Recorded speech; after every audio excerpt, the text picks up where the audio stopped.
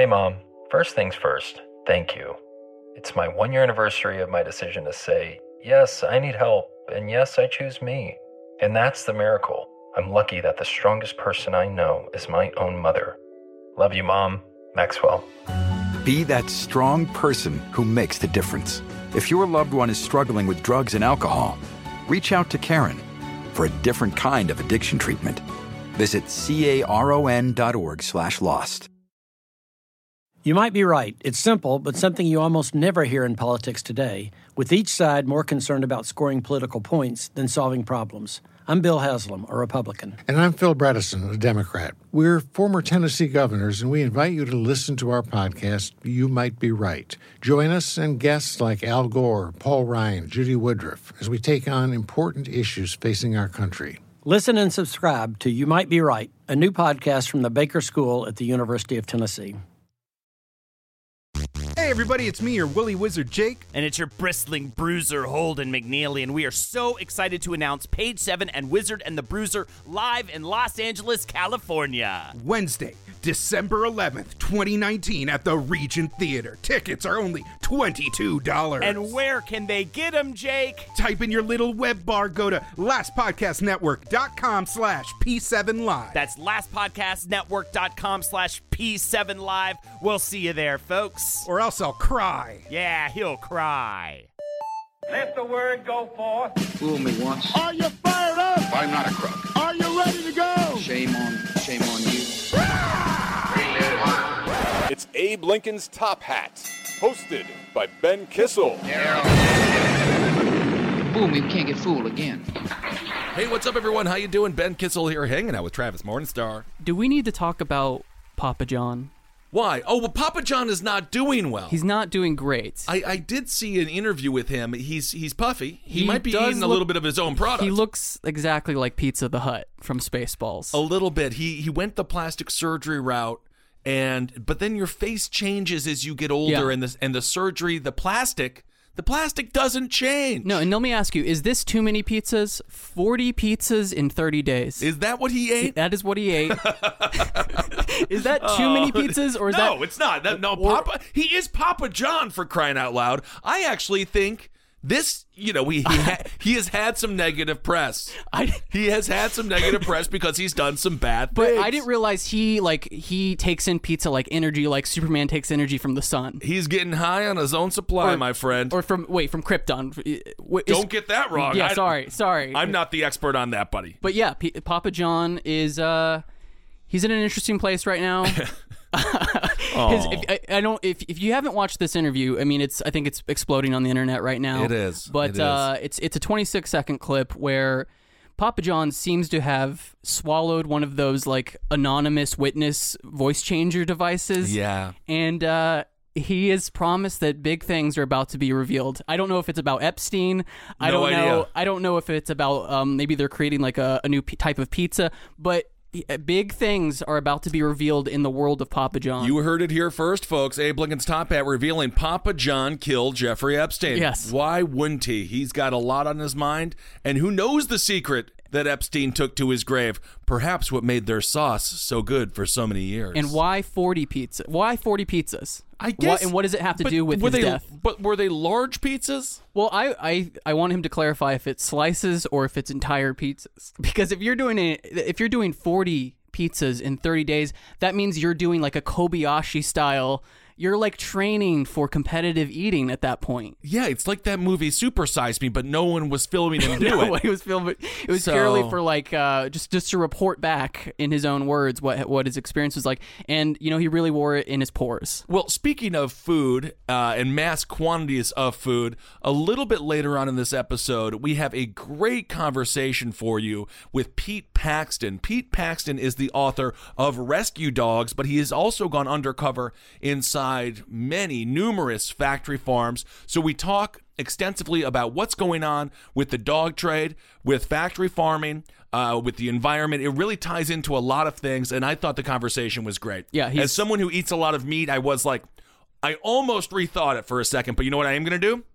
Have the Impossible Burger. This guy is big time for me. Really brave. If you watch, he truly is. If you watch the documentaries that he's in, he's living in like extremely cheap motels. He's working odd jobs at Taco Bell and McDonald's that's not what makes him brave. To then fund his living situation in order to work at a kennel where he has to witness brutal dog murder, animal murder, at the hands of basically the cast of Deliverance. Well, so it's so stick around, because that's going to be nothing but fun. But no, it really is an important conversation. And what were the name of the 2 documentaries he had on HBO? So the first one is Dealing Dogs, which is about puppy mills essentially throughout the country, but specifically this one in Arkansas. And then the other one is called Death on a Factory Farm, about basically just really sadistic treatment of pigs that are used for food.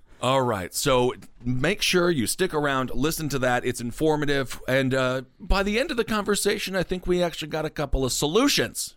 Which is always what we're trying to bring. We don't want to just gripe about it. It's a horrible situation, but yeah, I asked, as we ask him, like, what can we do? You know, what is there to do in such a bleak situation? But he does provide some solutions for us. Absolutely. So we talk about that. Of course, we also have to we're going to talk briefly here right now about impeachment, what's going on with that. Also, Travis has an article he wants to read, or sort of break down excerpts from regarding Facebook and Facebook's election, I guess their role in the 2020 election. And also, I want to talk about this House bill that just passed, and it extends the Patriot Act, when this went way under the radar.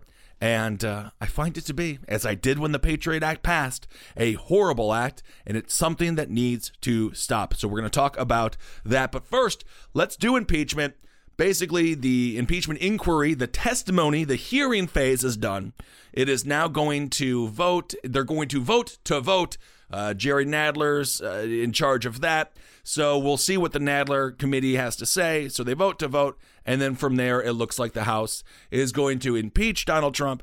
And then from there, it looks like the Senate will not. And so, I don't know. And what did we take away from the impeachment inquiry? I would say the Democrats are playing basketball and the Republicans are playing basketball, a made-up game that doesn't have any basis in reality. Because baseball's more fun, though. But you'll notice that's like, Jim Jordan, all the Republicans that were doing the questions would reference essentially conspiracy theories and talking points from Fox News. So they in the Republicans' mind, the Ukrainian conspiracy theory about Ukraine interfering with the 2016 elections is very real, and they're frustrated that I don't know if they think it's real, but they're manifesting it in reality. Well, yes, they do not believe it, but they certainly wish that everyone else would. Muddy the waters. We also learned that basically anyone who worked under Trump did not know exactly what their role was in Trump's big mind game, because we had two different... It's hard to keep a company organized, We had a main channel, and then basically Trump's back channel of information going to and fro from the White House to Ukraine. Yes. Honestly, that's how you know he's not a real businessman. He does not have a flowchart. Yes. Exactly. All businesses... Henry Marcus and I are working on flowcharts. We're trying to become businessmen. But you know for a fact Donald Trump was not a real one, which is why he had a reality television show and not a real company. He was a brander. He marketed him. He basically just sold his name to the highest bidder, or in some case, the lowest bidder, because he will put his name on anything. But so a lot of news sites are saying impeachment inquiry has not done anything, has not really moved the needle. But just here's some polls from CNN that really kind of put it into context. Back in 1998, during the sort of the same phase of impeachment, Clinton in 1998 was 29% impeach, and then 67% don't impeach. That was sort of the national poll, the temperature that was taken. And then these presidents were not up for impeachment, but in 2006, Bush, the country said, 69% don't impeach, 30% impeach. If there were such an impeachment inquiry, he should have been impeached. He should have been thrown out of office. And then in 2014, Obama, 70% of the country did not want to even talk about impeachment, and then 29%, of course, did. Now in 2019, Trump is sitting at 43% don't impeach and 50% impeach, which is historically. That is more overwhelming than impeachment has been considered in the past. Well, of course, and this administration has done things that those previous administrations did not do. Although I would make a strong case that George W. Bush absolutely. should have been thrown out of office. But you know how you get these people out of office? You vote them out of office and you run candidates that can actually win. There was recently just a poll. So anyway, long story short with impeachment, House is going to be done. House is done. House is going to vote. They're going to vote to impeach. It's going to go to the Senate. It's not going to happen. So anyway, that is what it is. But there was just a recent poll coming out that showed Biden losing to Donald Trump and Bernie beating Donald Trump by the highest margin. So I don't know what's going to happen, but it does seem, and we'll get into some more polling data as the election and the campaign continues to go forward here, but it does seem like Biden is falling. He's scared. He's scared. I'm getting a lot of emails from a lot of the candidates that I did not ask for. No, you're on like every I'm mailing list. I'm on every single mailing list. You're the belle of the ball. Before the last debate, the last Democratic candidate debate, I got an email from Biden's campaign that said, and this is before the actual televised debate, I got an email from Biden that said, "How did I do at the debate? Were you proud of me?" Oh, so proud. So he was asking if I was preemptively proud of his performance. Were you 30-year-old Travis Morningstar proud of Uncle Joe? Disgusted is what I was. But I mean, and he's got other emails that send out that say like, Bernie's making too much money. We gotta, he's ahead of me. Let's because so Bernie is really putting the fear of God into Biden lately. Well, there you go. It's going to be an interesting 2020, and I cannot wait for votes to start coming in, because then we will not have to hear about polling data. We will have actual data, if of course you trust the vote. But of course we have to. Yeah, and then we can sleep the eternal sleep. Of course. So let's talk a little bit about 2020 going forward, as we were just sort of talking about, in the context of social media, specifically in the context of Facebook. Travis, you have an article that you want to break down a little bit. There is this Wall Street Journal article, and it is a little insight into how Facebook worked in the 2016 election. Okay.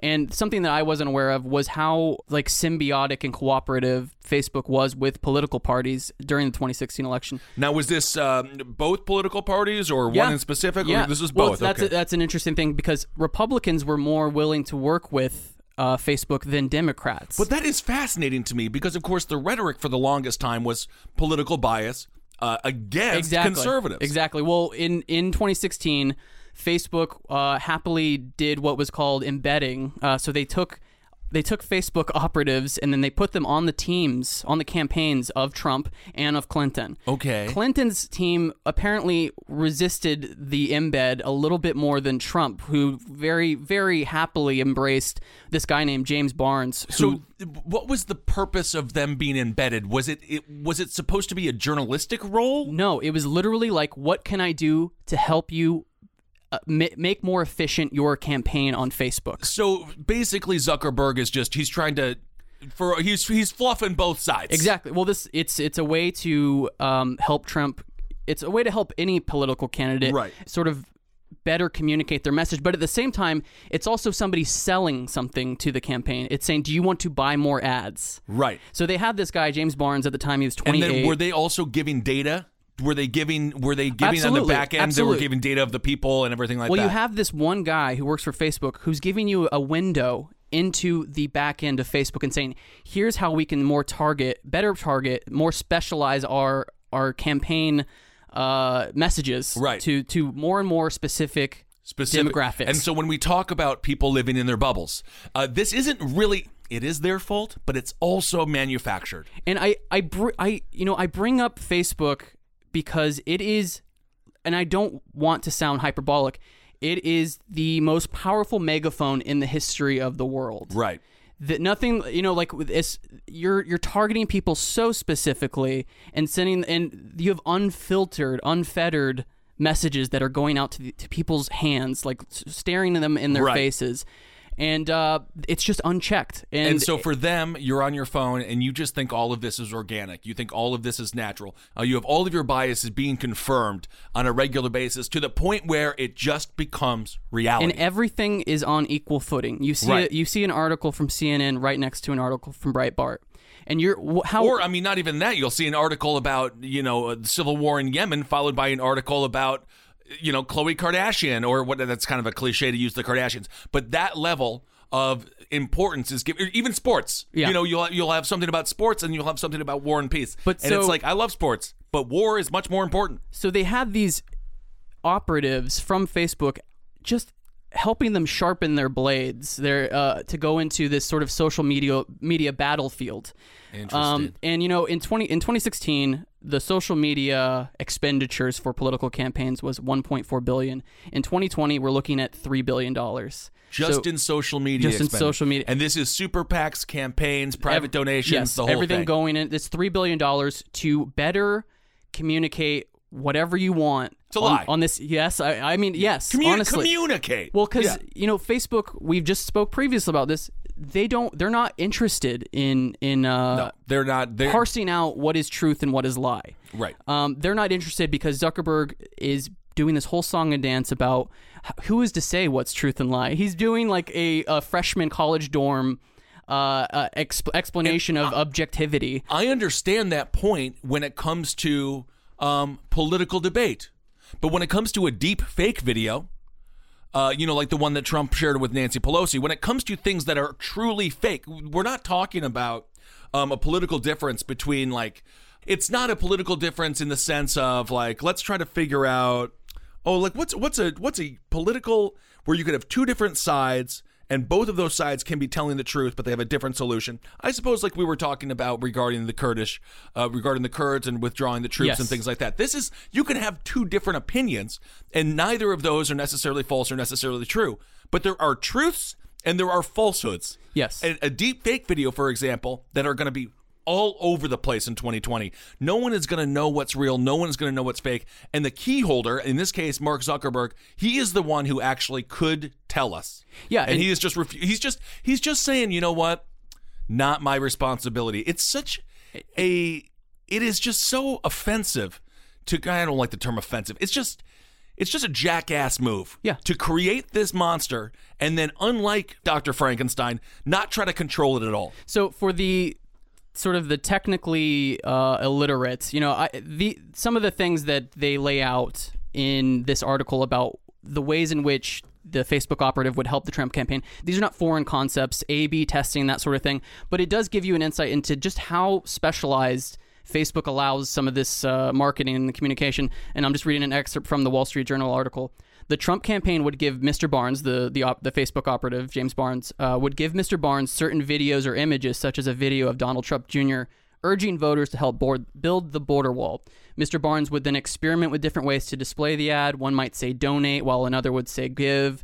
Some videos would be vertical, others square. Buttons could be highlighted in red or green. Each variation of the ad would be targeted to certain demographics. It could be as specific as 18 to 24-year-old men who visited the Trump campaign donation page and made it to the third step, but never finished, according to Mr. Barnes. They tested all the variations and doubled down on those that raised the most money. Trump campaign officials have said that some days the campaign would churn out over 100,000 separate versions of Facebook ads to better target to specific demographics. Wow. So you have, that's just called A/B testing, but the cooperation with which Facebook does this with the political campaign is just I guess I'm a little surprised at how purposeful. Purposeful, and the extent to which they give these sophisticated tools to the political campaigns. Now, in 2020, one of the things that Facebook has rolled back on is this embed sort of operation. Okay. So they're not going to be physically giving, here's James, he works for Facebook. But, rest assured, Trump has more and more of these sophisticated tools at his disposal. He has a digital campaign a strategist who knows how to use Facebook now that they have been taught how to use Facebook. And now they're spending twice as much money to get these lies out, to better specialize their messaging. So, Facebook is going to be it's like Chernobyl. It's like cracked open, radiating MAGA radiation in microwaving brains. It is going to be 2016 times 2. This is one of the ironies where it's like we want to say don't believe what you see, right? It's 1984. Don't believe what you see.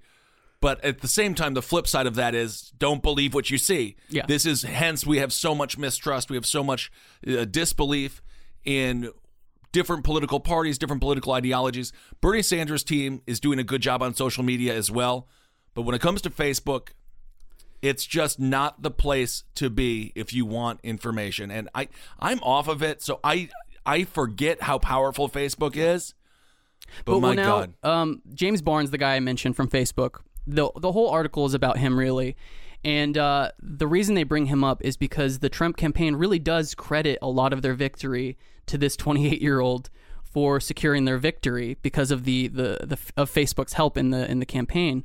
And according to James Barnes, he now kind of regrets, having influenced the election in this way. And so what he wants to do is he's going to help the other side this time. Right. So he is going to help any Democratic candidate, which, you know what? Obviously, I don't want Trump to win, but it also is extremely terrifying that this now, I guess, 31-year-old can so easily just be like, you know what? I didn't like the way that I helped this other guy win. I think I'm going to switch my direction in this way. I'm going to move all of my power to this area to influence an election that I know I can influence. Right. And absolutely. We talk about Russian influence. My God. It's insane to me that this employee of this tech company is aware of the power that he wields. Absolutely. It speaks volumes about the power that Facebook has over the election. It is not hyperbole to say that. This is a turning point for a campaign, is the kind of power that you wield over your Facebook strategy. Yep, absolutely. And we cannot lose sight of how nefarious and how large this is. I mean, these are systemic issues facing our country. These are new issues facing our country.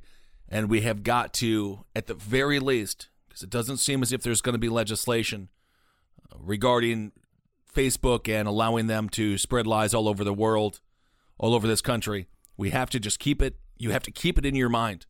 And if things seem like, if you're just getting the same information over and over and over again, and all of a sudden you start agreeing with every single post you see, you have got. They have built you in a cocoon of your own potential ignorance. There was a great speech that Sacha Baron Cohen gave, Borat. He's a genius. At the Anti-Defamation League. And he really, one of the things is, I always complain about Facebook, and everyone is complaining about Facebook's influence, but the thing is, there hasn't been a lot of solutions offered in a way to sort of curtail all this influence. And he really did bring a couple to the table. Thinking of Facebook as a publisher, you don't have to immediately publish these things in lightning fast speed. We could delay the process, especially for someone who's buying an ad, or there can be fact checkers brought in more. This is one of the most powerful, wealthiest companies with some of the smartest people on the planet. Right. They certainly can do better at fixing the defects of their product by bringing in people from the ADL or fact checkers, just more and better quality fact checkers. The lie is that we can't figure out what is truth and what is lie. Absolutely. That is the lie. All right. Well, speaking of what's truth and what is false, one of the things we know is true is that the government's been spying on us for a very long time, specifically using the Patriot Act. Of course, that's the post 9/11 law that gave the federal government, it gave the federal government sweeping surveillance and search powers and circumvented traditional law enforcement rules. The Patriot Act was just allowed to continue on. The Democrats voted for it as well. This is a stopgap spending bill to fund the government for the next 3 months. Just 10 Democrats defied the leadership to vote against the resolution. That was Tlaib, Alexandria Ocasio-Cortez, Ayanna Pressley, and Ilhan Omar. This is according to Tlaib. She says, I cannot in good conscience vote in favor of a continuing resolution that reauthorizes unconstitutional mass surveillance authorities. She goes on to say, especially under a president who has retweeted images of his opponents jailed and suggests anyone who disagrees with him is criminal. AOC tweeted before the vote, yeah, that's going to be a no from me, dog, because that's the world we live in now. Also, some Republicans were against it. Justin Amash, Massey was also against it. This is a strange Venn diagram where you do have some Tea Party people, you do have some progressive people coming together and both realizing that this is a gross attempt from the government to surveil the people of this country under the guise of national security. So the Patriot Act, Democrats supported it, Republicans supported it. Few on both sides of the line did not support it, but it just got reauthorized, and it needs to be talked about more. Not one time did I hear about this. There was no national conversation about the Patriot Act. It was never supposed to be here forever, and the fact that they slammed it into this stopgap spending bill to fund the government for the next few months is absolutely disgusting. And it's also further proof that they know how controversial, how sketchy, how unconstitutional the Patriot Act is. Yeah. That's why they slam it in. And this is a pork when we talk about like bills that are full of pork. In this case, this little piggy is defying the Constitution of the United States. And the fact that the Democrats went along with it, again, is why so many people have such mistrust in the two-party system that we have right now, because both sides, at the end of the day, are still doing their damnedest to erode our national freedoms and to erode our constitutional rights. So the Patriot Act, the fact that it just passed again without a national conversation, I just think it's disgusting. I mean, it was the 10 Democrats and then a few Freedom Caucus Republicans that got to. I mean, the nice thing is the Patriot Act is bringing together two different extremes on both sides. Well, I mean, it shows that the Patriot Act is now normal. It's calcified in our culture. Exactly. And it's like how you start a boil with a lobster in it at a very low temperature and bring it up to a high temperature so you don't notice that you're boiling. Obviously, the junior Congress people are the ones that are saying, wait a minute, actually, this is extremely fucked up. It's like when you're in a sci-fi dystopian movie where they're just like very normally talking about some weird thing like, oh, those are the lactation machines that extract milk from your body as you go to the bus. It's just like a normal part of the landscape, the Patriot Act, for a lot of these people. It really is, man. We've been slowly boiling frogs for a long time. Key provisions of the Patriot Act were set to expire on December 15th, including Section 215. Now, that is the legal underpinning of the call detail records program exposed in the very first Edward Snowden leak. This is according to Representative Justin Amash.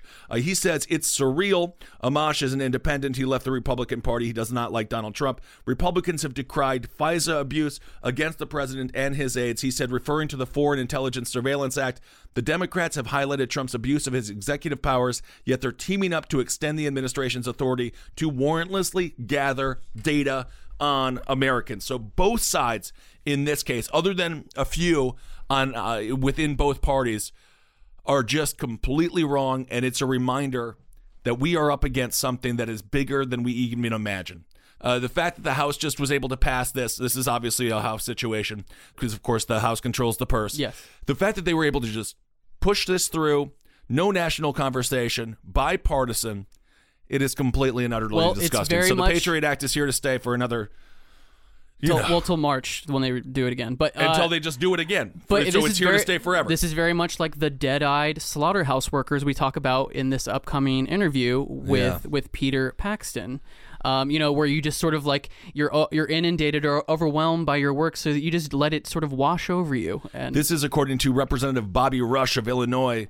He says, although I do have serious concerns with reauthorizing Section 215, he goes on to say, we must focus on the bigger picture here. In late October, Rush signed a letter co-authored by Representative Rashida Tlaib and Earl Blumauer, which read, we will not support any legislation that extends Section 215's sunset date if it fails to contain robust reforms that protect innocent people from unjust surveillance. On Monday night, Amash submitted an amendment to strip the Patriot Act language from the budget bill, but the amendment was blocked by Democrats on the Rules Committee. So by tucking the measure into a must-pass bill, Nancy Pelosi forced many of the members who oppose the Patriot Act to vote in favor of its extension. And if you are wondering, Bobby Rush, indeed, he ended up voting in favor of the extension because it was in a bill that was a must-pass bill. This is disgusting. This is why the American people feel as if they are completely screwed and bent over the table when it comes to our government just doing whatever the hell they want to do to us, and with us just sitting here, looking like a bunch of buffoons, worrying about what Donald Trump just tweeted 5 seconds ago, as opposed to being concerned with our civil liberties now not just being eroded, but now, as Travis said, calcified into our public conscious. This is just like this was not the way it was, and it's not the way it has to be. But it is. But it is. And that's why when you create legislation like the Patriot Act, when you act in a way that is in response to something as tragic as 9/11, but the problem is the response to something as tragic as 9/11 is never rolled back. The more power the government can have, the more power they will always keep. And when we talk about data collection, we often talk about it in the context of social media, as we were talking about with Facebook. The government is also doing it, and that's exactly why Facebook is also selling our data to the government for targeted marketing, for targeted campaigns. And now, of course, under the guise of national security, the government extends the Patriot Act, which needs to go the way of the dinosaur. Trust no one.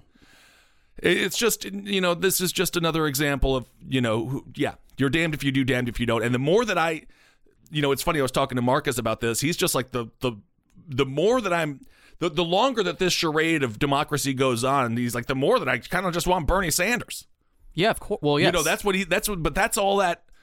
Yes. That's what he's hitting on. We need it's that level of anger. We need something massive. We need a reset. And that's why, as we talked about on last week's episode with Obama being like, they don't want change. They don't want drastic change. It's like, yeah, we actually do. We actually do. I think people really, really do. And I think this is why this election is important. It's because we now know that we have to strike while the iron is hot. We cannot go back to status quo, because guess what? Status quo leads to Trump.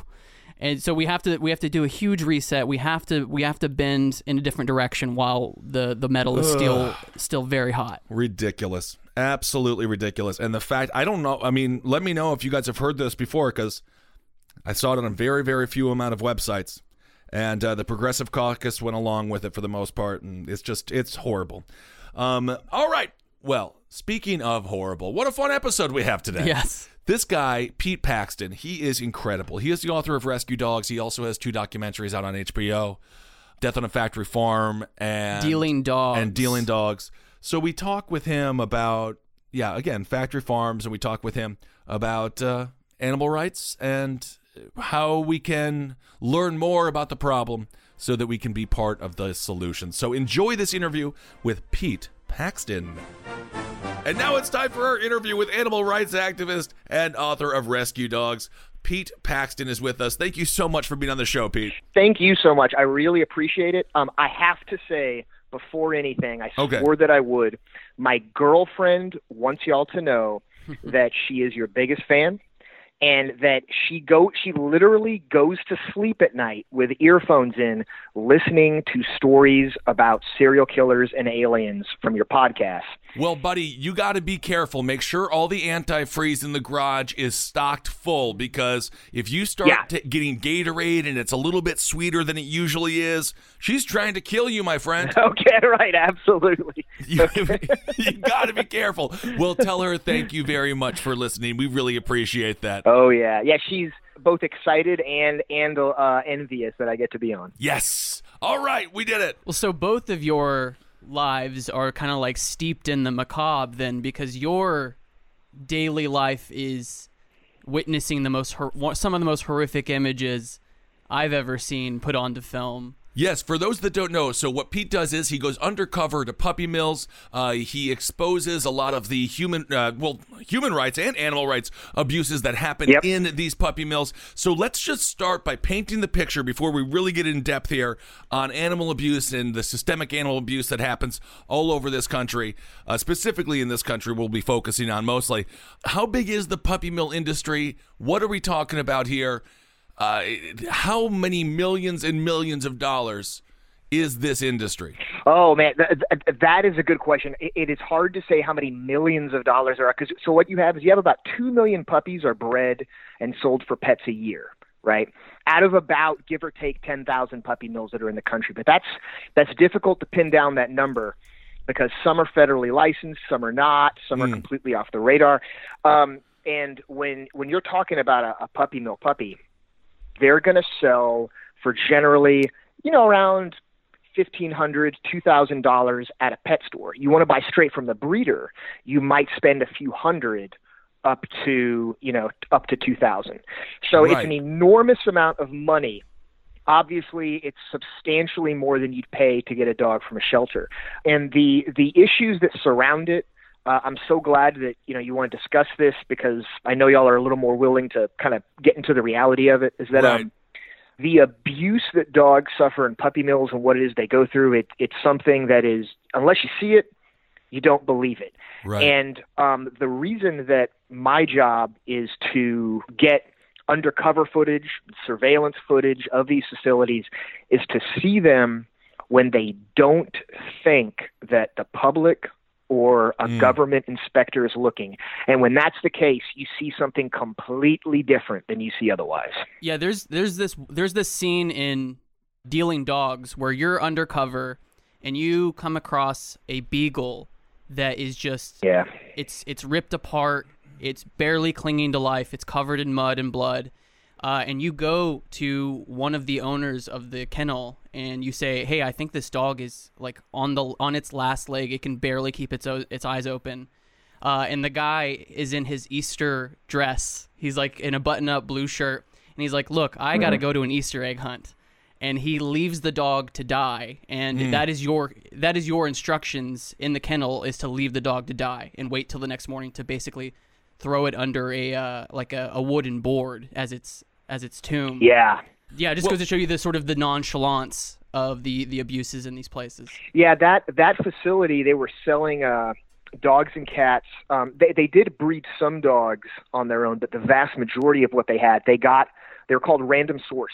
Other people would breed them. Some of the dogs were stolen pets. So you'd have all these trucks come in, and they'd have beagles and walkers and blue ticks and all this, and their skin and bones and their snot running out of their noses. And amongst them would be, I remember one time was this golden Cocker Spaniel that had a perfume smell to her.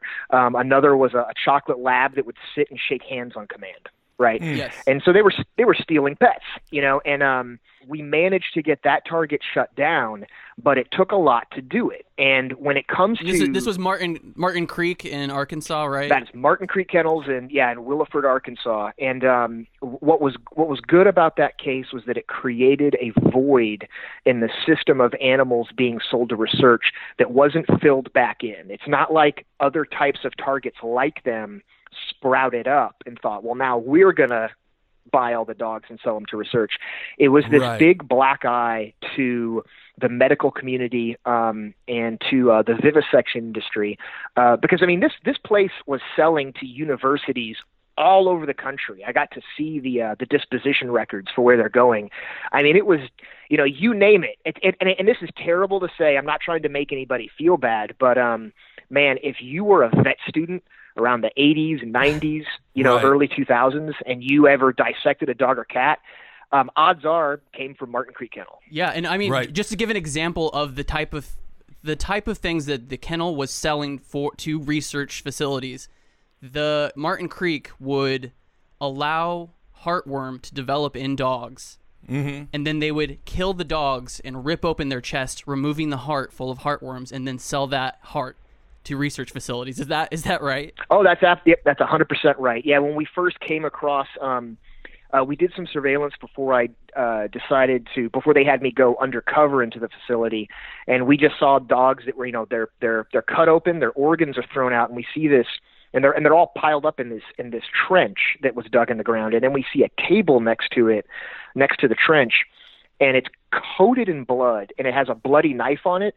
and a bloody bottle of saline solution, which is because, and I'm not making this up, because the guys that worked at the kennel never bothered to read the instructions on a saline bottle or on the dog dip they used, which is its own thing. They just saw it and thought, saline, that must be what you use for cleaning, and so they would for some reason use that to kind of clean off a knife that was soaked in covered in blood, and then they would just they're cutting open dead dogs with it. I don't really get the point, but they'd cut them open, they'd pull their hearts out, they'd squeeze the heartworms into these containers, and then it was when I finally got Billy Gann Jr., one of the workers, to admit to me that's what they were doing, I then realized what was going on when I'd hear him drive off from the main kennel and he'd take a few dogs with him, and then I'd hear these gunshots, and then he'd come back with blood all over his legs. Right. And that's what was going on.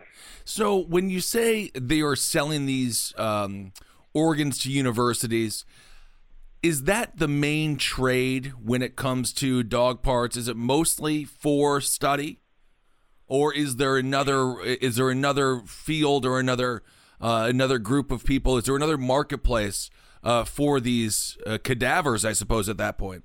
Everything. It's for everything. It's for veterinary students. It's for they'll use dogs in dog feed trials for some types of dog food. Pesticides are still tested on dogs. Things that don't necessarily make sense. They get used for everything. But they do continue to want to test on the heartworms and also all the other kinds of worms that dogs can have in their GI tracts, which is part of what. And there's another thing they would do at Martin Creek Kennels. If a dog had those worms, they'd look at stool samples, and if they saw that dog has worms, they would then collect the worms. And if the dog died while being untreated, so be it. Damn. So we're talking to Pete Paxton, author of Rescue Dogs. Check out this book. So, Pete, how did you get into this area in the first place? Because we hear about puppy mills. Obviously, we've talked here on Abe Lincoln's Top Hat about California's legislation, banning puppy mill dogs. Of course, they have no kill shelters, which is good. But it's also very difficult when you have so many dogs, oftentimes lined up 5 to a cage. It's a brutal, brutal, brutal existence. What got you so involved in this puppy mill investigation? Was this something were you an animal rights lover? Was there something that happened in your life where you were opened up to this world?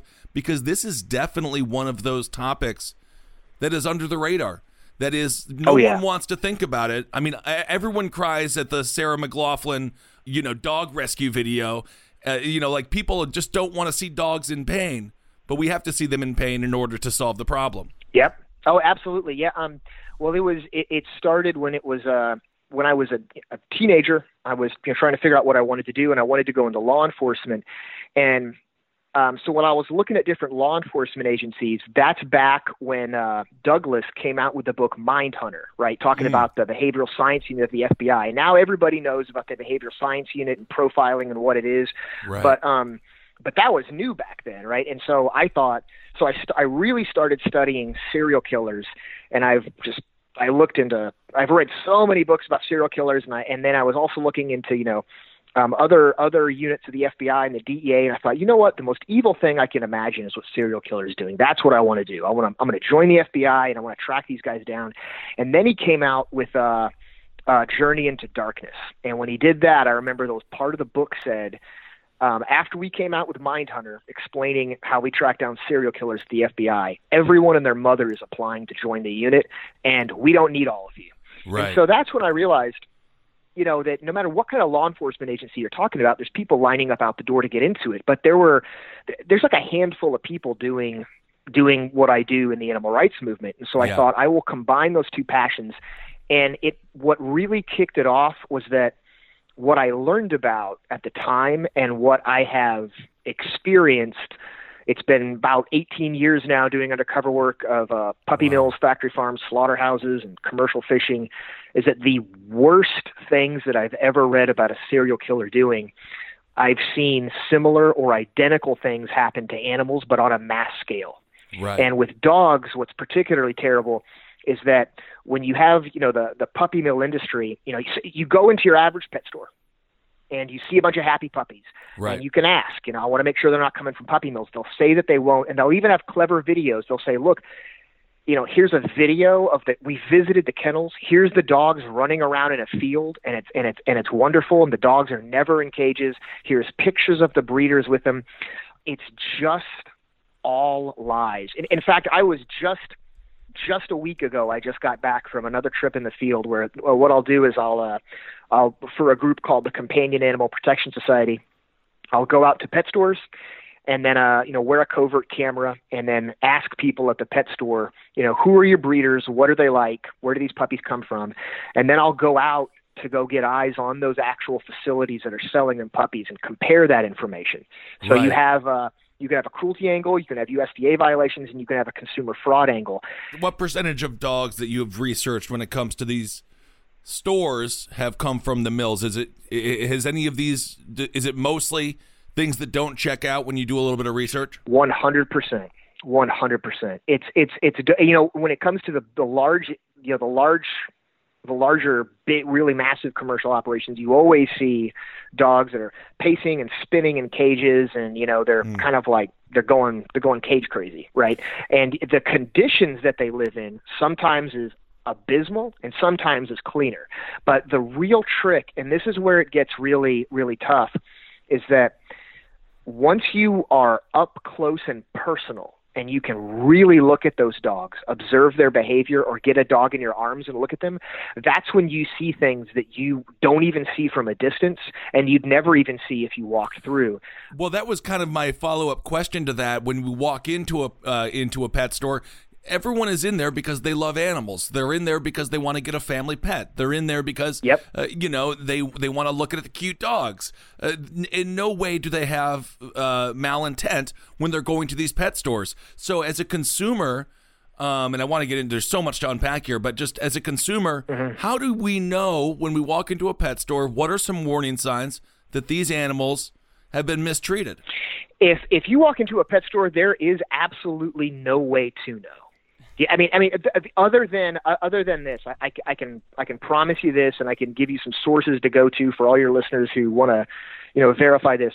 If you see a puppy being sold in a pet store, that puppy did come from a puppy mill. That's it. It's just that simple. Now, if you're not an investigator like me, you're really going to have to know how to do your research to find out where they came from. But I can give you some basic tips, even in a complicated place like California. Yeah. California, if the puppy's in a pet store, the puppy came from a puppy mill, that's it. Even if they say it's a rescue. And to dive straight into that, the way it works is that California needs their law amended. They have a law, which is wonderful, that says you cannot sell a puppy from a pet store unless the puppy comes from a rescue. They need to change the law so that it says that there can be no ownership of the puppy and no monetary interest in the puppy. Because what's happening is you have places that are licensed by the USDA to buy puppies and then sell them. They're called brokers, right? They normally sell them to pet stores. But now they just lost their whole market in California. So what they do is they set up a separate 501c3 nonprofit. And because they'll buy whole litters from their breeders, and they'll say, well, I'll buy this amount from here and I'll take this other amount, but instead of me buying them under my USDA license, I'm going to buy them under my nonprofit. So that's why you see when you go into a pet store in California and they're selling puppies, that's why they're still 8 to 10 weeks old. They're of the same age as any other puppy would be. They still cost up to $2,000, and they're still designer breed and purebred puppies. It's all a scam. Right. It's very interesting because I guess the conundrum then is, what do we do? How do we stop this trade from happening? Because when you go into a pet store, they still need to be loved. There's still animals that need a home. So how do you, it can't be solved by just saying, okay, no one buy dogs anymore, no one buy cats anymore. It's so systemic. Just the starting point, what has to happen both legally within this industry and just as a people, what should we know? How do we stop this at the start of the process before we have the dog, even in this world, even born, before the dog is in the pet store? How do we curb? We have 2.7 million dogs a year that get euthanized and killed. Yep. So how do we curb that at the beginning? So the ultimate thing here is adopt dogs. So first of all, for all your listeners, if you bought a puppy from a breeder, you bought a puppy from a pet store, I'm sure you love your puppy. I'm sure that you're a wonderful person, and if you disagree with anything I say or you don't want to agree with it, please accept my challenge to do your own research, even if you find something that you may not want to believe. That said, I'm sure you love your puppy. But adopting is the absolute solution. There are puppies that are in the pet stores, but I've worked undercover at a pet store, and I can tell you that what happens is the puppies keep getting older, and then they keep lowering the price. Someone's going to buy the puppy. Don't be the person that gets fooled. Let someone else get fooled. Right? It's always going to happen. It's not like we're going to snap our fingers today and we're going to say, well, if everyone adopts, then all these puppies are stuck. And what do we do about it? But what I'm not understanding is we have very strict, in many ways, we have actually fairly strict animal protection rights in this country. Oh, yeah. You know, you cannot just go out and strangle your ex-girlfriend's or boyfriend's dog, for example. This is like, we treat animal cruelty relatively seriously. So how is it that the people who are operating these mills, how is it that they're not facing criminal charges? How is it that they're allowed to be there? It seems as if the fact they're LLC'd with the government, the fact that these things, it is underground, but it's also not underground. It's also like the government is fully understands what these institutions are. I just don't understand how we have such strict animal cruelty laws in one area, and then in another area, we're allowing this disgusting industry to thrive. Okay, so what we're looking at here, that is an excellent question, and I have to say that is the topic that I am most excited to discuss as an animal cruelty investigator. What we're looking at, it's like you're standing in front of a pool, and I can give you an answer that lets you jump into the shallow end. But if you want, we can go right into the deep end. And it's explaining the whole process, and so it's like the shallow end of it. Well, let's go to the deep end, baby. Let's jump straight into the deep end. This is the deep end audience. We love the deep end. I mean, none of us know how to swim, but we'll drown with you. All right, perfect. Okay, we're going to hit the bottom together. So the way this works is that I have to mention that puppy mills, when you are talking about the laws that regulate them, how they're regulated, and the culture that surrounds them, it is synonymous with factory farms and slaughterhouses. And there's a couple reasons for that. One is you have the USDA licensed them. Literally, the U.S. Department of Agriculture licenses puppy mills. Right? The same people that are supposed to be inspecting your slaughterhouses, they're the ones that are worried about how your dogs are being taken care of. And it shows because they enforce what's called the Animal Welfare Act, their own little set of regulations, totally separate from a state cruelty statute, right? There is absolutely nothing that exists in the Federal Animal Welfare Act that has anything to do with the psychological well-being of dogs. So they can say, hey, you can't have rust on the enclosure. I don't want to see any dirt on there. And this is the type of wire you should use. And this is how much, all that. But they don't care if your dogs are spinning around going crazy in circles. So, it's that what they do, just like with they look at dogs like livestock, right? So just like with hogs and with chickens and anything else, they are supposed to regulate an industry, but at the same time, they are supposed to make sure that industry profits.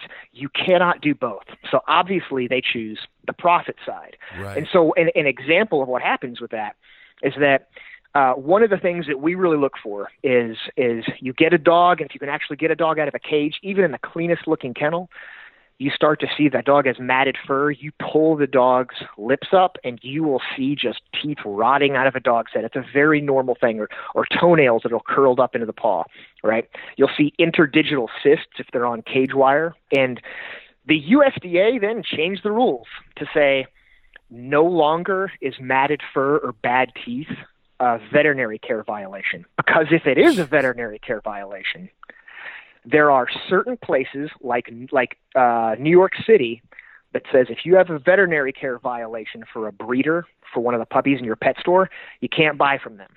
So the USDA responded by protecting the industry to say, we're going to get rid of the most common violations, right? And so, you have that is like government corruption, right? Now for law enforcement, it's the same thing. It's that you have in most states, the way a cruelty statute is going to read is that it's going to say you cannot cause unnecessary suffering to an animal. So if an animal is in need of veterinary care and you're not euthanizing the animal and you're not providing veterinary care, you're causing unnecessary suffering. I just thought it was so interesting, because I'm sitting here staring at Puffin, my German Spitz that I got from South Korea. He was on the South Korean meat market. Obviously he was going to be a poke bowl, something like that. Yeah. And we think about that, and we're like, wow, that's so crazy that they would be, eating animals like dogs and things like that. But then in our country, the fact that the USDA is the entity that's in charge of our puppy mills. I mean, to me, that's just completely stunning. Oh yeah. Well, there was we tell the story in Rescue Dogs. It's a chapter called Maggie, where I worked undercover at this puppy mill. We got the place shut down. It was this really big, terrible place, but we had felony and misdemeanor counts on the target. And at one point, the judge had said to the jury, I want to remind you, these dogs are not pets; they're livestock. Oh, and that was in Minnesota. And so the jury had to decide, well, what do we do with this? Well, if they're livestock, then the felonies can't apply.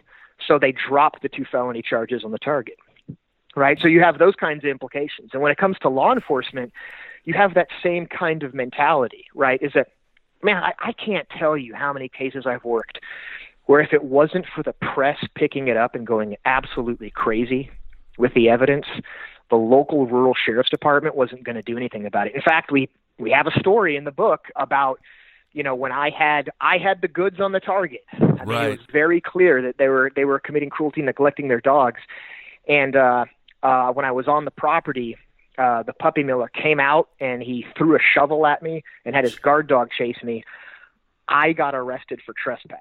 Wow. Even though I wasn't even trespassing. I feel like you, in dealing dogs and also in Death on a Factory Farm, I think you encountered what my stepmom, who was a sheriff of a small southern town, would call the good old boy system, which is just sort of like it's a system of law that exists out of federal and state law. It is just an unspoken agreement between a community of people where, yes, these violate certain laws, but we are going to keep it all within our own culture and our own community, and we make the call. Like as in the case of Death on a Factory Farm, where a lot of the witnesses were sort of poo-pooing actual evidence of animal abuse because one of them said we can't all eat lettuce. Yep. Yeah. It's like thinking we can't all eat lettuce makes it okay to hang crippled sows to death. Right. It's absurd. Yeah. But so that's what I call a culture of cruelty, where you have a community that they're so used to this that, who the hell is this person to come here and tell us how to do this? This is just how we do things, right. Right. And if you wonder how, like when you see, dealing dogs and Death on a Factory Farm, and you wonder how the hell can someone do this to these animals, there's a couple elements to that. And it doesn't matter if you're talking about dogs or you're talking about chickens or whatever. Part of it is just the stress of the work environment. And man, I mean, if you've worked on a farm, if you've worked at a slaughterhouse, but it is work that is so, it pushes you. For me, what I found and what other investigators have found is that, the industry wants to take people that work in animal agriculture, and they want to just treat them like machines and not people. Right. If your willpower won't carry you past this point that you think your body is capable of, you just don't make it. I mean, it is absolute hell. And then you combine that with the fact that, I think I could be mistaken, but doesn't the State Department say that about half the agricultural workforce in the U.S. is undocumented? But in my personal experience, I would say it's about 90%. I mean, naturally, of course, the State Department statistics on undocumented workers is not going to be accurate, because that right. it's sort of implied with the entire term of undocumented worker. Again, we are speaking with Pete Paxton, author of Rescue Dogs. Check out this book. This is a super important topic and a conversation that isn't had enough in this country. So when it comes to factory farms, I'm a meat eater. I'm just as guilty as anyone else, but I despise factory farms. They've killed the American farmer, and they've devastated local communities, specifically in my home state of Wisconsin. They've devastated family farms. Oh, yeah. I've done a undercover case in Wisconsin at a dairy. Yeah. And so is that where it starts? The fact that the USDA is in charge of our factory farms, also in charge of our puppy mills, do you feel like that is the Is that the sort of cornerstone of our culture when it comes to animal rights, specifically abuses in this case, is the rise of the factory farm? And can you give a little insight into how the hell did we get here? Okay, that is what is responsible for so much cruelty. But I have something to say. This is not going to be easy to hear, and I can give you all the terrible examples that you'd like, and I'm sorry that this is the truth. But it's not the factory system that causes the cruelty. I have worked at a dairy that had 200 cows, and I saw at least as bad, if not worse, cruelty than I saw at a dairy I worked at that had 11,000 cows. We discuss in Rescue Dogs in a story called Emma that a puppy mill that I went to, where they literally invite you out to the puppy mill. It's this really sweet couple that runs it. They're very nice people. The dogs have a lot more space than you'd see at a normal puppy mill. And a dog that I got out of there, Emma, who wouldn't breed for them, she had to have over 20 teeth pulled because she was only 3 years old, a little Chihuahua, but she had over 20 teeth pulled that were rotten in her head. The infection had gone through her skull to her nasal cavity and had caused a heart arrhythmia. And a rescue, of all places, Pug Rescue of New England took her and found a permanent home for her, right? But even the smallest, littlest places get caught up in using animals for profit. Well, how does that? I'm just saying, no one wakes up in the morning, and no one wakes up at any point in their life and is like, today's the day I abuse animals. Like, when did this? As far as the culture, you're there, you're experiencing the culture, you're feeling the emotion, you're feeling the energy, you're meeting the people. Mm-hmm. What is the catalyst for the abuse? Is it just people seeing the same? Do they start to loathe the animals because the animals represent their job, which is something that they don't want to be doing? They represent work, and so they just start to loathe the animal. I'm just wondering, how do people get to the time? Like, at what point are you like looking at an animal hanging and you're just like, Tuesday, huh?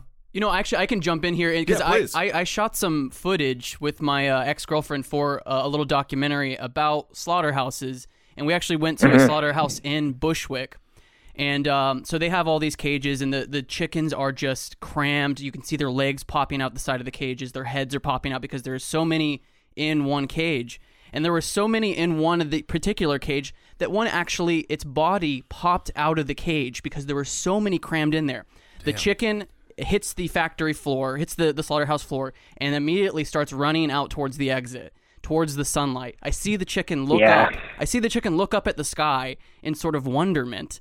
And then one of the factory workers, very tired-looking guy, trots out to the chicken, picks it up by its neck, and just slams its body against the floor of the slaughterhouse, killing it immediately. But it was so routine and so tiresome for the worker. He was just completely dead-eyed about it.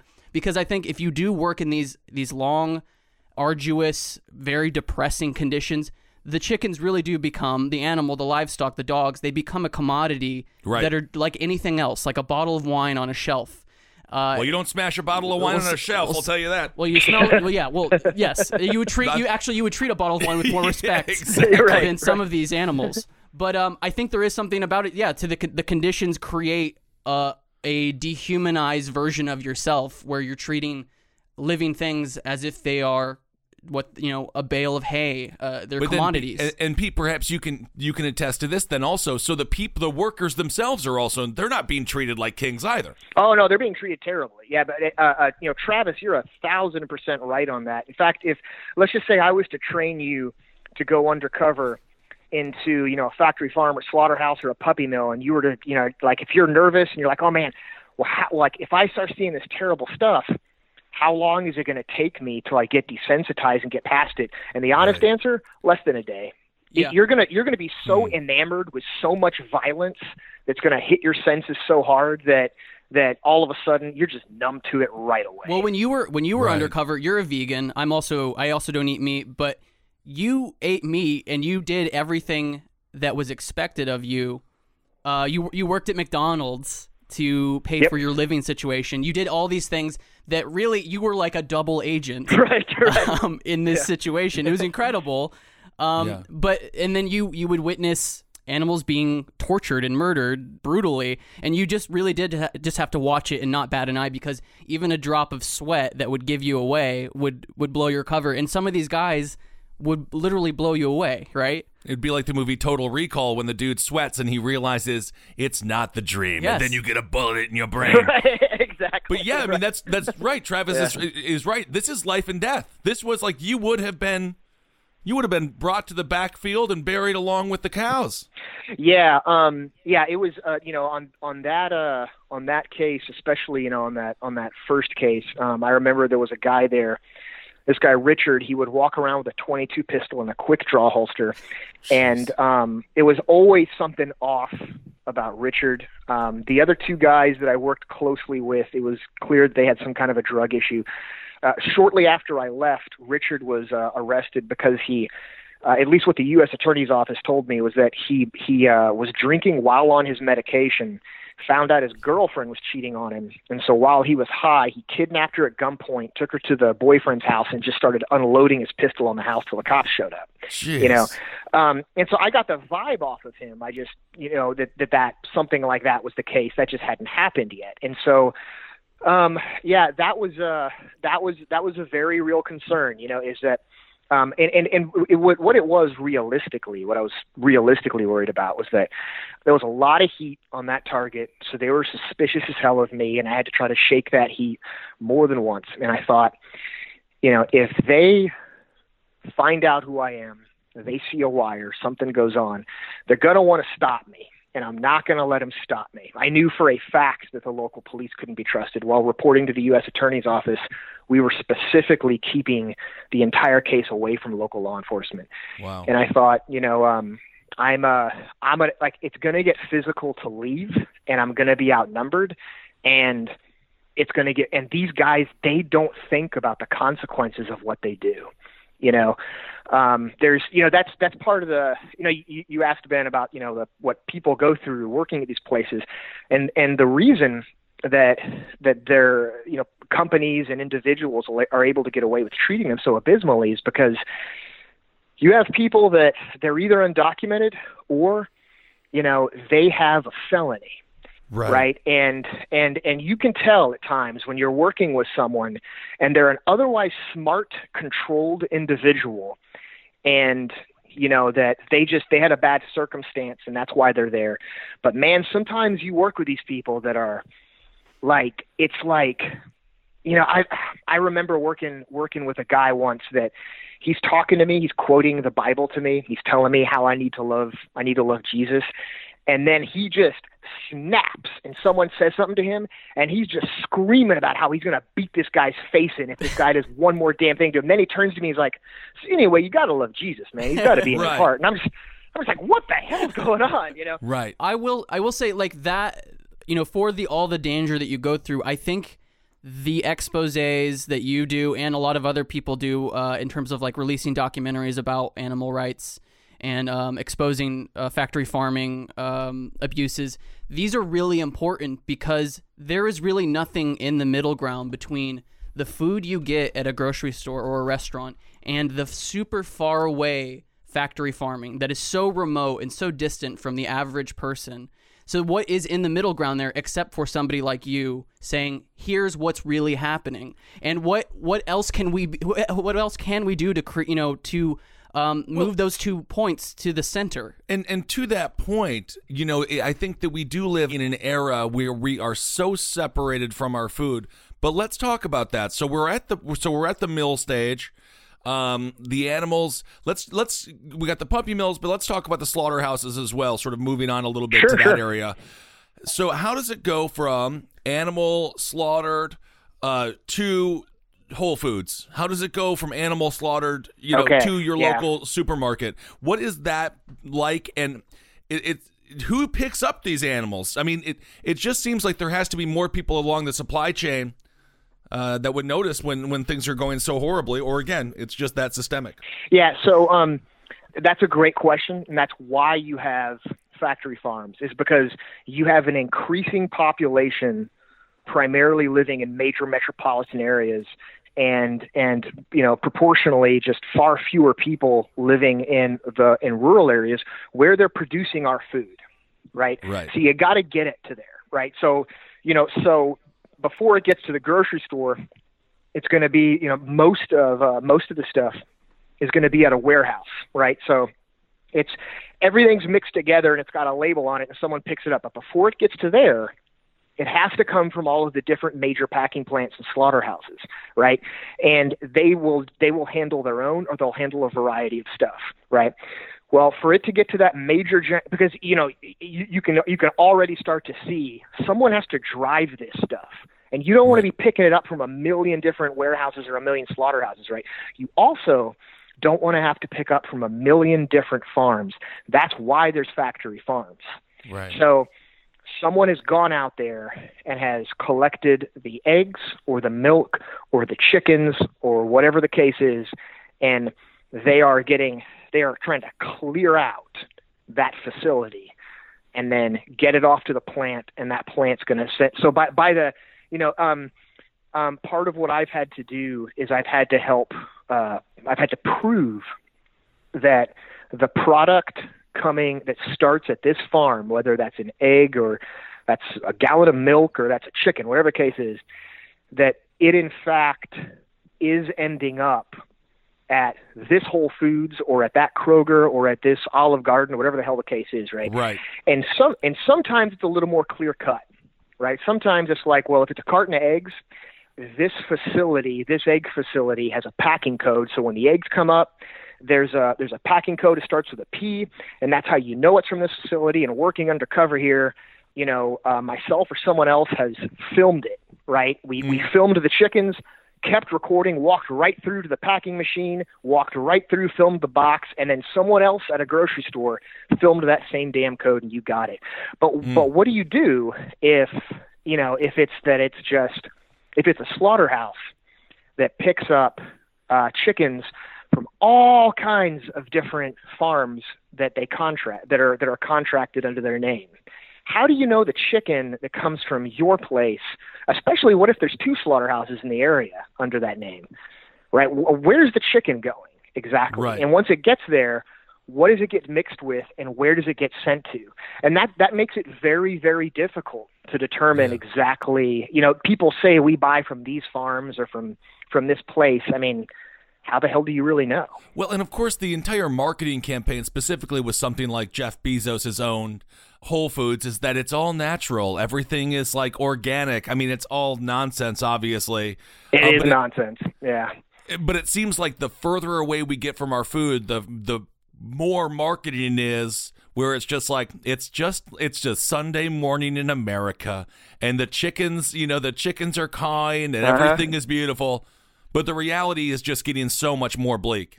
When it comes to trying to figure out whether you have the big or the small place or why someone could do something and how bleak that is, should we stay in the deep end on this? Do you want me to give you some specifics on the different types of facilities? Yes, absolutely. And then I want to talk about the marketing behind it, because the marketing machine has got to be massive for these companies. And then I also want to talk about how much at risk are we for a foodborne epidemic. It seems like there's a lot of safety issues going on. But those two things, and then we'll get back to puppy mills. And then lastly, I want to talk about solutions, because we have to try to change these things. But yes, go in and discuss first what we were going to discuss.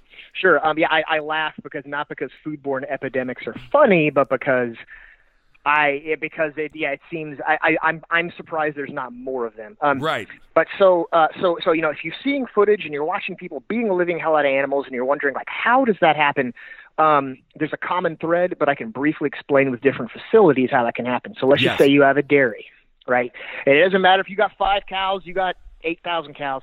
If you're wondering why at every dairy investigation you see people punching and kicking cows in the face, it's because of the young cows and the old cows. So when you have a first-time heifer, that means she had her first calf. She has to learn how to get milked. Cows don't produce milk without having a calf. Right. So they just had their first calf, and now they have to learn, I got to walk through these stalls, And then I got to have milkers put on me. They're going to be scared. They're going to be uncooperative. Workers can get kicked and can get, hit, and they get frustrated. They beat the hell out of the cows, right? And then if it's an old cow, she's going to slip and she's going to fall because she's old and she's weak. And the go-to way when you're on a deadline, you got stuff to do. The go-to way to get that cow up, beat the living hell out of her until she stands. Well, you gotta go hunt Easter eggs, and these Easter eggs are not gonna hunt themselves. Exactly. That's exactly right. Someone's got to pick up the eggs, so that cow needs to get her ass up so you can do that. When it comes to egg farms, speaking of eggs, the go-to thing you want to look for there is if it's a caged facility, you have like a cage and it's got the bottom of the cage slopes forward slightly so that when they lay an egg, gravity sends it down to a belt and the belt sends it off to a conveyor to go get packed, right? Well, those hens start to get weak and sick because they're breathing a lot of ammonia. They're in terrible conditions. And so they start to slide down to the front of the cage. Generally, the tip of a wing or the shoulder of a wing and their head will slide underneath that area. They get stuck. And for the other hens to get access to their food and water that's at the front of the cage, they have to step on top of that hen. Right now, if it's a cage-free facility, then it's that they're just going to lay on the ground and then they can't get up to access food or water. But either way, what happens is that a worker comes by and they have a trash can that they're piling the dead in. There's always dead every morning. You go through and you pick them up. The way you're supposed to kill the hens, you're supposed to grab them by the head, swing them in a circle, and try and break their neck. But when you do that, the poop goes flying out of them in a big circle. So the go-to crime to look for at an egg farm is that the workers will pick them up live, dump them in the trash can, and bury them beneath their own dead. And if you're at a hog farm, it's that people will thump the piglets by bashing their heads into the floor if the piglet is sick or weak or something. And some people, they don't want to take the time or they don't have the strength or the heart to keep bashing the piglet's head. So they'll hit their head into the ground and the piglet will still be alive, and they just turn away and try to convince themselves, not my problem. Or if a sow who's going from farrowing to gestation she steps out and she's like, wait a minute, I have 2 minutes of freedom not in a cage, and she won't move, people beat the living hell out of him. Right. So I could go on and on and on, but you can instantly start to see how in that environment, cruelty becomes normal, right? Right. Pete Paxton, author of Rescue Dogs. We started the conversation talking about dogs, and we will get back to dogs. But let's stick here with the factory farms because obviously we are massive consumers in this culture. We're massive consumers of all kinds of wonderful foods that McDonald's and Hardee's and Burger King have to offer. Right. How likely is it that we see a foodborne epidemic within that could have catastrophic toll on this country? Because it seems like there's a lot of it just doesn't seem like these places are very well regulated, and also it seems like if you have a workforce that is so desensitized to violence and spinning chickens around until they crap all over the walls, seems like we may have a problem at some point in the near future. I'm surprised that there hasn't been a lot more. I've only worked at one broiler farm, which is, broilers are chickens raised for meat. And there was an E. coli outbreak. And I remember I was freaked out by that. I'm like, what the? And then I learned an E. coli outbreak is perfectly normal on a chicken farm. It's just the way it is. And so what they do is they'd come in with medicated feed, and then that was supposed to help control the problem. But chickens were dying left and right. Now, if it's organic, you're not going to be giving them medicine. And if there's, and a lot of medicines have to have a certain withdrawal time. So if you want to treat an animal but the animal's going to go to slaughter soon, and the withdrawal time for the drug won't make it, you just don't treat the animal, and the animal goes to slaughter sick, and you just say, well, let's see what'll happen. No, so when it comes to like organic or free range, what does that mean? Because we know what it means in theory, but we talk about, this is better. Again, going back to Whole Foods, everyone's like, it's organic, it's grain fed, right? Free range. What does that actually mean? Okay, yeah. So free range is supposed to mean that the animals are all running around playing hopscotch together in a giant field, right? But that's not really the case. I have seen some egg farms where the chickens had space to run. But I would see the same exact types of veterinary care violations and neglect violations as I'd see at any other facility. There was just no difference for that, right? There were live ones dumped with the dead in the corner, right? But, for most of them, it's that if they have to have access to outdoors, that access to outdoors can be the most limited space they can possibly offer. It does not mean animals running around happy in open fields. Now, if we want to, and again, listeners, bear with me on this because this is kind of a hard pill to swallow in case anything hasn't been yet, but when we think, okay, well, I know someone that has a farm where they only have a few cows, and the cows honestly do have a whole bunch of space to run. The only problem with that, besides slaughter and transport and all of that, the only problem is that if everyone wanted to eat animals like that, we go right back to factory farming because there's no space, and it's not practical to pick up those animals in trucks and transport them to everywhere. That's why we have factory farms, right? Because there's such a high demand. Right. As in terms of the future, are you more cynical or are you more pessimistic about the sort of the solving the problem of animal rights abuse? Because as we go forward in this country, what makes money is not advocating for animal rights, but instead more and more different variations of fast casual restaurants.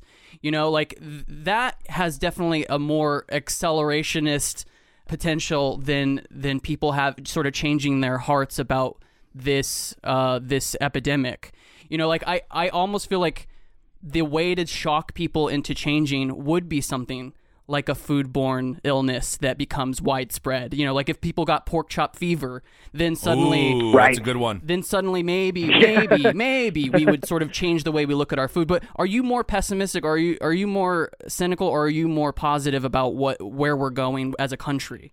I'm more optimistic than I used to be, and the reason is that while I was just out in the field recently, there's a lot of areas where I go where it's that I will eat chips and Cliff Bars and survive off of that until I can make it to a major town and get some, tofu in my Thai food. Right. And that's about it. I can't tell you how many Impossible Burgers I ate at Burger King. I don't want to admit how many I ate just recently in the littlest towns out in the middle of the Midwest. And that was unthinkable when I first became, vegan. And I think that what we're seeing is we're seeing that people are understanding that animal agriculture is linked to climate change, and that reducing the amount of animals that we eat, that is an absolute necessity if we want to try to save the planet. I think that if there was to be a foodborne illness, that's something that would probably prompt a lot of people to want to change. It's just that what we also have to do is we also have to solve the food desert problem. People that live out in rural areas where the only place they can go to is Walmart, or they live in the inner city, and hey, eating healthy is expensive. That's the bottom line, right? We need, Ben, you were talking earlier about how do we transition, towards doing things better for dogs, and there's certain legislative steps we've been taking that's been working and reducing the amount of puppy mills.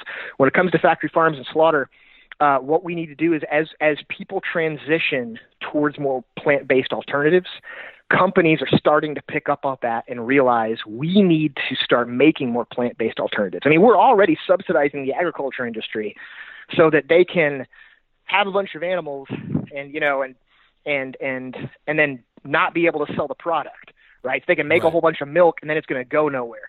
Well, what we need is we need to be able to subsidize them to be able to grow the things that for people like me are so expensive, I rarely eat them. Avocados and mangoes and fresh blueberries and asparagus. I mean, it's expensive, right?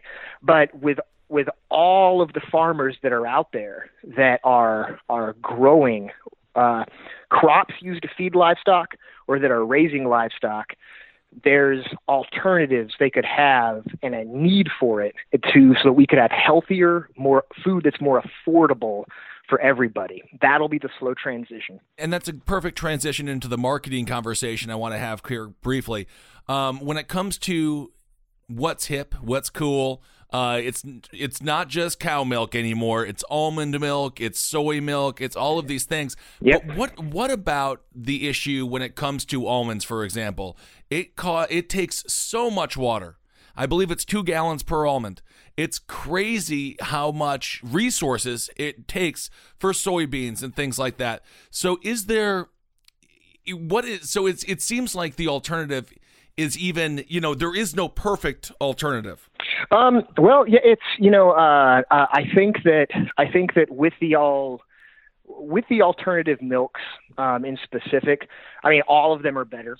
All of them are going to produce, they're going to be less waste. It's going to be better for the environment. Obviously, it eliminates animal abuse, and they're going to be healthier. So, I think that what we really need is when it comes to like a lot of the alternative meats, we need stuff that's, making something that's better for the environment is one thing. Right. Eliminating animal cruelty, that's a cinch. Making something that's super healthy and is not processed, but is convenient, that's going to be more difficult. I love the Beyond Burger and I love the Impossible Burger. I'm not going to eat 3 of them a day, right. Or even eat them every day, But I would know that if I'm getting something like that, that it's certainly going to be if someone's out there and they're like, well, I'm going to give this a shot, is this really doing something? I mean, it absolutely is doing something to help the environment. We just have to. You can't discuss this without getting political quick. Well, it's a political show, so you feel free to get political with it. Okay, yeah, I mean, the Trump administration has rolled back environmental protections to an insane degree. In fact, even when it comes to dogs, 2 weeks after Trump took office, the public's access to USDA inspection reports of puppy mills was taken down. Wow. So if you're at a pet store and you're like, you say that this is your breeder, listen, I want to make sure they're okay. Let me go online. Let me look at their inspection reports. You can't even do that anymore. Right. So if they don't care about puppies, they sure as hell do not care about the environment.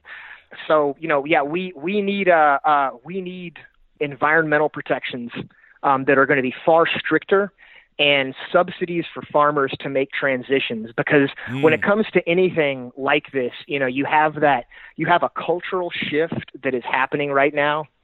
And it's that kind of like that forced regulation that can be a hard pill for some of the population to swallow. And I'm fearing that we're at a point where that's what we need to do. That needs to be the next move, is that there needs to be some forced regulation that some states aren't going to be too excited about. Right. But, I mean, it does seem like the way that they're marketing the Impossible Burger, I believe it's selling fairly well. Do you think it's just going to come down to the marketplace deciding we vote with our wallets? Is it going to be something where these industries, they start seeing these veggie burgers fly off the grill, and they're like, all right, this is actually sustainable for our bottom line, because at the end of the day, that's the only thing they care about. Oh, absolutely, yeah. So Carl Jr. had the Beyond Burger come out, right? And man, I mean, it was just, it was sold out quick, and it's selling great. Now that Burger King has the Impossible Burger, Dunkin' Donuts has Beyond Sausage, everybody else knows that they have to keep up because of what's called the vegan veto, right? It's that you're like, hey, let's go get some fast food. Let's go to McDonald's, and then I'd be the one guy in the group that'd be like, actually, I can't get anything at McDonald's, but how about we go to Burger King and we can all get something? And so Burger King's going to win every time. So you help defeat that vegan veto by all you have to have is one good option.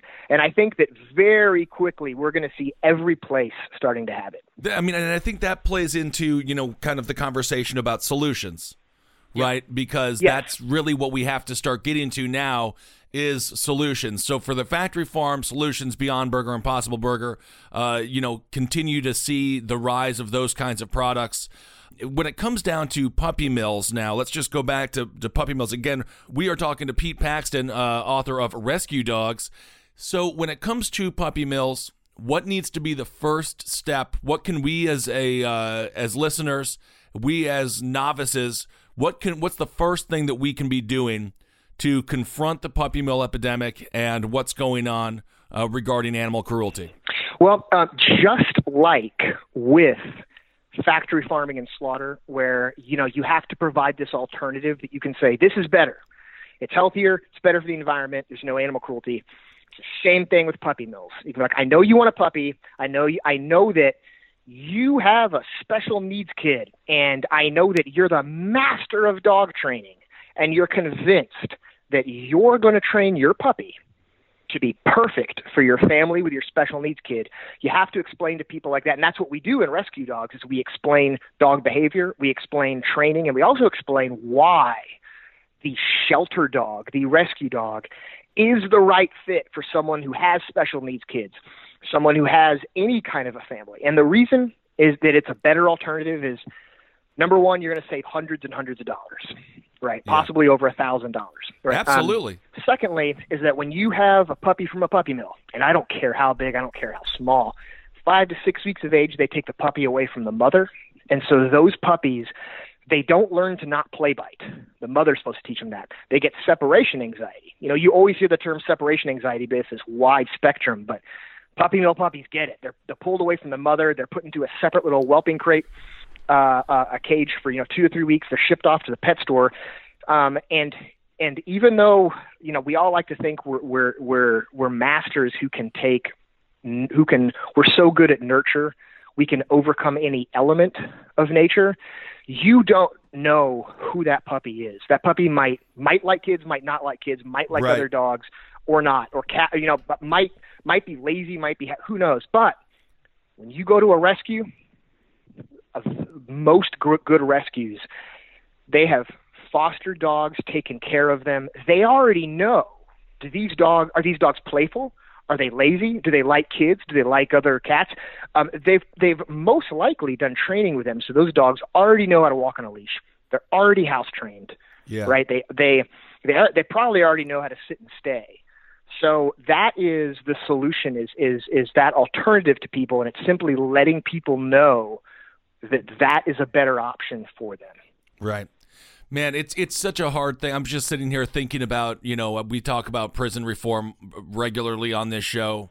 Millions of people locked up right now, 3 to a cell, living horribly. Mm-hmm. It just seems like suffering is so systemic, with our cold institutions, and the USDA being, the exact same, the factory farm being the exact same, our prison system being the exact same. It just seems like such a systemic issue that we have in this country. We got children in cages on the border, and it's just, I think that's the one thing when it comes to animal rights. It's hard for people. They're like, okay, we'll get to animals once we figure out immigration, once we figure out child separation, once we figure out the prison industrial complex. We just have a lot of work to do. Is all I'm thinking about. It seems like we live in a culture of cruelty, just like writ large. Absolutely. And so there's, and the problem we have is that there's always those of us where we're of an age where we look at this and we say, nope, this is wrong. I don't want to put up with this. But there's a generation above us that will say, listen, that's just the way it is, right? And the way we want culture to shift is so dramatic that they're not really willing to make that shift. And also, I don't think they're willing to realize the mistakes that they've made. People don't like to admit when they're wrong. It just is. It's human nature. It's a massive, massive Especially flaw. if you're doing some heinous shit like, the type of brutal killing that has happened with animals for decades now. Yeah. Oh, yeah. I mean, I remember there was a puppy miller that I saw where a very, very common problem when you rescue a puppy mill dog, and many of them, these dogs turn out to be absolutely perfectly fine, even if they're taken right out of a puppy mill. Which, by the way, before I forget to mention it, that's something that is in Rescue Dogs. Is it's explained. We explain how you can rescue a dog, not just here's why you should go to a shelter, but how you rescue a dog off the street, how you rescue a dog from an abusive situation, what's the standard operating procedure for those different things, right? And from a puppy mill, it's that you have dogs where it's a very common thing. They come out of the puppy mill, and you take them out, and you put them on the ground, and they will pace in a circle that is the size of the enclosure they were in. If it was a little cage, it's like a little 2-foot circle. If they were in a pen, they make a 5-foot circle. They don't know what the hell else to do. So when you make the prison analogy, it's very, very fitting. Right. Well, Pete Paxton, thank you so much for informing our audience. I mean, it's a tough subject, and I mean, everyone loves dogs and everyone loves animals, and it's one of those weird things where maybe if we could improve that first, because, it's hard. When it comes to people, everyone always has a person they don't like in their life. When it comes to animals, it's very difficult to find someone who's like, if I look at another dog, if I look at a Chihuahua, I'm going to freak out. Right. Maybe we can start with fixing our shelter system, fixing our breeding system when it comes to animals, and then get to people. I don't know. It's just, we have to start somewhere when it comes to this culture of cruelty, as Travis put it, which I thought was perfect, because it's we just have to do a lot better, I think. Oh, absolutely. That's the whole point of rescue dogs, is to get people informed. Because when it comes to types of legislation, I can say real quick, we discuss what types of legislation have reduced puppy mills, and to let people know what kinds of legislation. Yeah, what does that look like? Because, it's one of those things where it's easy to say we have to legislate, but what would a piece of legislation, what's the verbiage of that? How would you even begin to describe what needs to be changed? Sure, it's easier than you think. Of course, it's wonderful when you say pet stores cannot own or make, again, any monetary benefit off of puppies. That hits the puppy mill industry hard, right? Even a small piece of legislation. For example, in New York City, when they said you cannot buy puppies from a broker, it has to come directly from a breeder, which means there's a lot of puppy millers that the brokers come and pick up all their litters and then distribute them because they have no other way to transport the puppies to the pet store. Right. I remember when that legislation was being proposed, and I was visiting puppy mills in the Midwest, and numerous puppy millers were just bitching and complaining to me, saying, that's going to kill our business. And sure enough, the number of puppy mills started going down. When you pass a law that says you can have all the dogs that you want, but every single one of your dogs has to have access to the ground, man, when Pennsylvania did that, the number of puppy mills just started just drastically getting cut. Because if you have 500 dogs, what are you going to do? How are you going to keep that clean if they all have to have access? That's why you put them on cage wire, right? Wow. So little bits of legislation like that have a far greater effect than you can anticipate. Interesting. Yeah. And, I am all for, I don't want to put people out of jobs. I don't want to put people out of work. But in this case, you can get an Etsy account. There's so many other ways to make money that aren't dependent on torturing dogs. Oh, yeah. I suppose for our cat lovers out there, is it similar for cats? You don't really hear about cat mills. I hate to say, there's not as many kitten mills. I have been to several, and I can tell everybody, if you're doubting anything I've said, it's CAPS, go to caps-web.org. You'll look at the actual footage that myself and other investigators have gotten. You'll see the kitten mills that I visited. I hate to say, yeah, they're pretty bad. You can go to humanesociety.org, Humane Society United States. They've been, I do a lot of undercover work at pet stores for cats, and Humane Society has gone to them. You will see the footage for yourself, verifying everything we're saying. Just lastly, I guess, what are the good companies? ASPCA, I know PETA's kind of horseshit. What are some good, what are some good companies that I can go, you can give $10 a month or something like that, trustworthy, because the charity business is so complex, and a lot of times it's very predatory. So what's a company, what are a few charities people can actually trust? I can tell you this. The Companion Animal Protection Society, they're my primary client when it comes to puppy mills. 99% of my pet store puppy mill work is for them. Okay. There is no organization that exists that has a bigger database of raw evidence of puppy mills than the Companion Animal Protection Society. So they're a great one. That's CAPS. That's CAPS, yeah. I also, I do love the Humane Society of the United States. They've done a lot of great undercover work at, Petland, pet stores.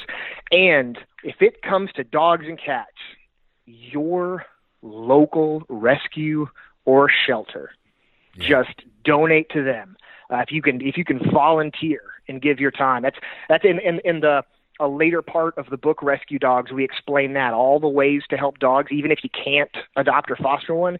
And volunteering and donating is right up in there. because then you know where your money's going. You're going to make a huge difference. Awesome. Pete Paxton, check out his book, Rescue Dogs. Thank you so much for being on the show, man. Really appreciate having you here. That was super informative. Thank you so much. I have to tell you that my girlfriend has been texting me, and she says she wants me to tell you that she loves Puffin. Okay, good. Puffin. Tell her Puffin says, I love you too. I will. You got it. You guys have been great. It's been an honor. I really appreciate it. All right, there it was, our interview with Pete Paxton. Informative. And not at all sad. I mean, it's tragic. I've had my dog stolen before. I had a golden retriever named Teddy who loved the country music channel, and he would sit there and watch the country music channel. Very well trained, and I think somebody in my neighborhood or some word got out about my amazing dog, and somebody broke into our house and stole my dog. And now he's at Penn State somewhere getting cut in half. Well, that's very beautiful of you to say. Yeah. Luckily, this was when I was 10, so I have very little recollection of it. But yeah, I mean, it is insane to think that.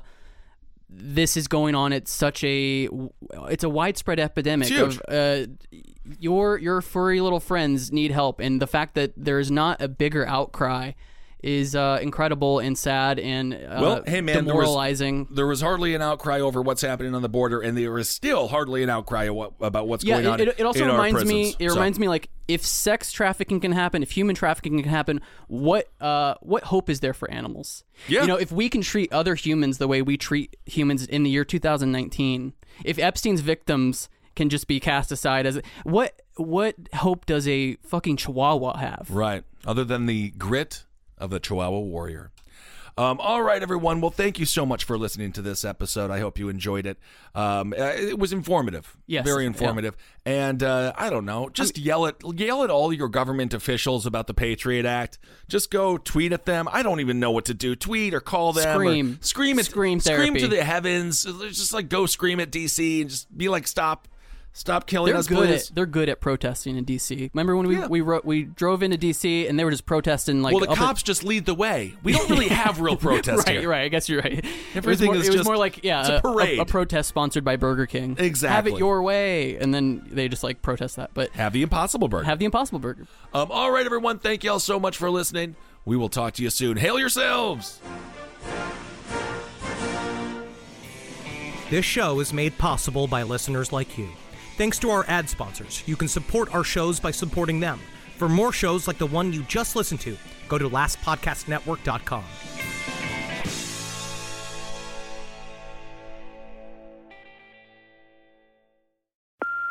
Hey, Mom. First things first, thank you. It's my 1-year anniversary of my decision to say, yes, I need help, and yes, I choose me. And that's the miracle. I'm lucky that the strongest person I know is my own mother. Love you, Mom. Maxwell. Be that strong person who makes the difference. If your loved one is struggling with drugs and alcohol, reach out to Caron for a different kind of addiction treatment. Visit caron.org/lost. Is America's primary system working? Is the Electoral College still the best process for electing a president? Could a third-party candidate ever be successful? In a new season of You Might Be Right, former Tennessee governors Bill Haslam and Phil Bredesen gather the country's top experts to explore these issues and more as we approach the 2024 presidential election. Listen to You Might Be Right, a new podcast from the Baker School at the University of Tennessee, available now wherever you get your podcasts.